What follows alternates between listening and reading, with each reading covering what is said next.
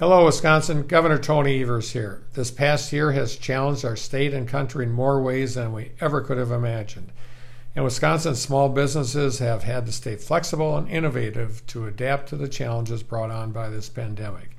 That's why when we received our CARES funds in 2020, we put it to work and helped nearly 53,000 small businesses and restaurants through our We're All In grants, and made significant investments to support our farmers and our tourism, entertainment, and lodging industries too. Now, President Biden's American Rescue Plan comes at a critical time. Wisconsin continues to be a national leader in getting available shots in arms, and we're also working to make sure our state can bounce back and better than we were before this pandemic hit.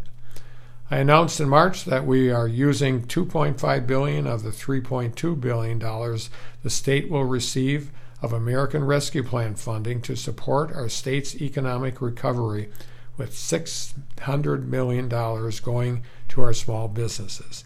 And just a few weeks ago, I announced we will award up to $420 million to small businesses through our new Wisconsin Tomorrow Small Business Recovery Grants. This new program will help as many as 84,000 small businesses with $5,000 grants so that they can get back on their feet. At the end of the day, I wanted our small businesses to know that help is on the way.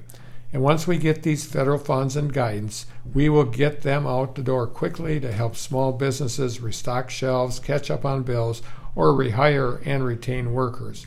Folks, I know we can't afford to play politics with our economic recovery, and that's why we're going to work quickly to get support to folks who need it so that they can keep serving customers, workers, and our communities so we can bounce back together. Thank you.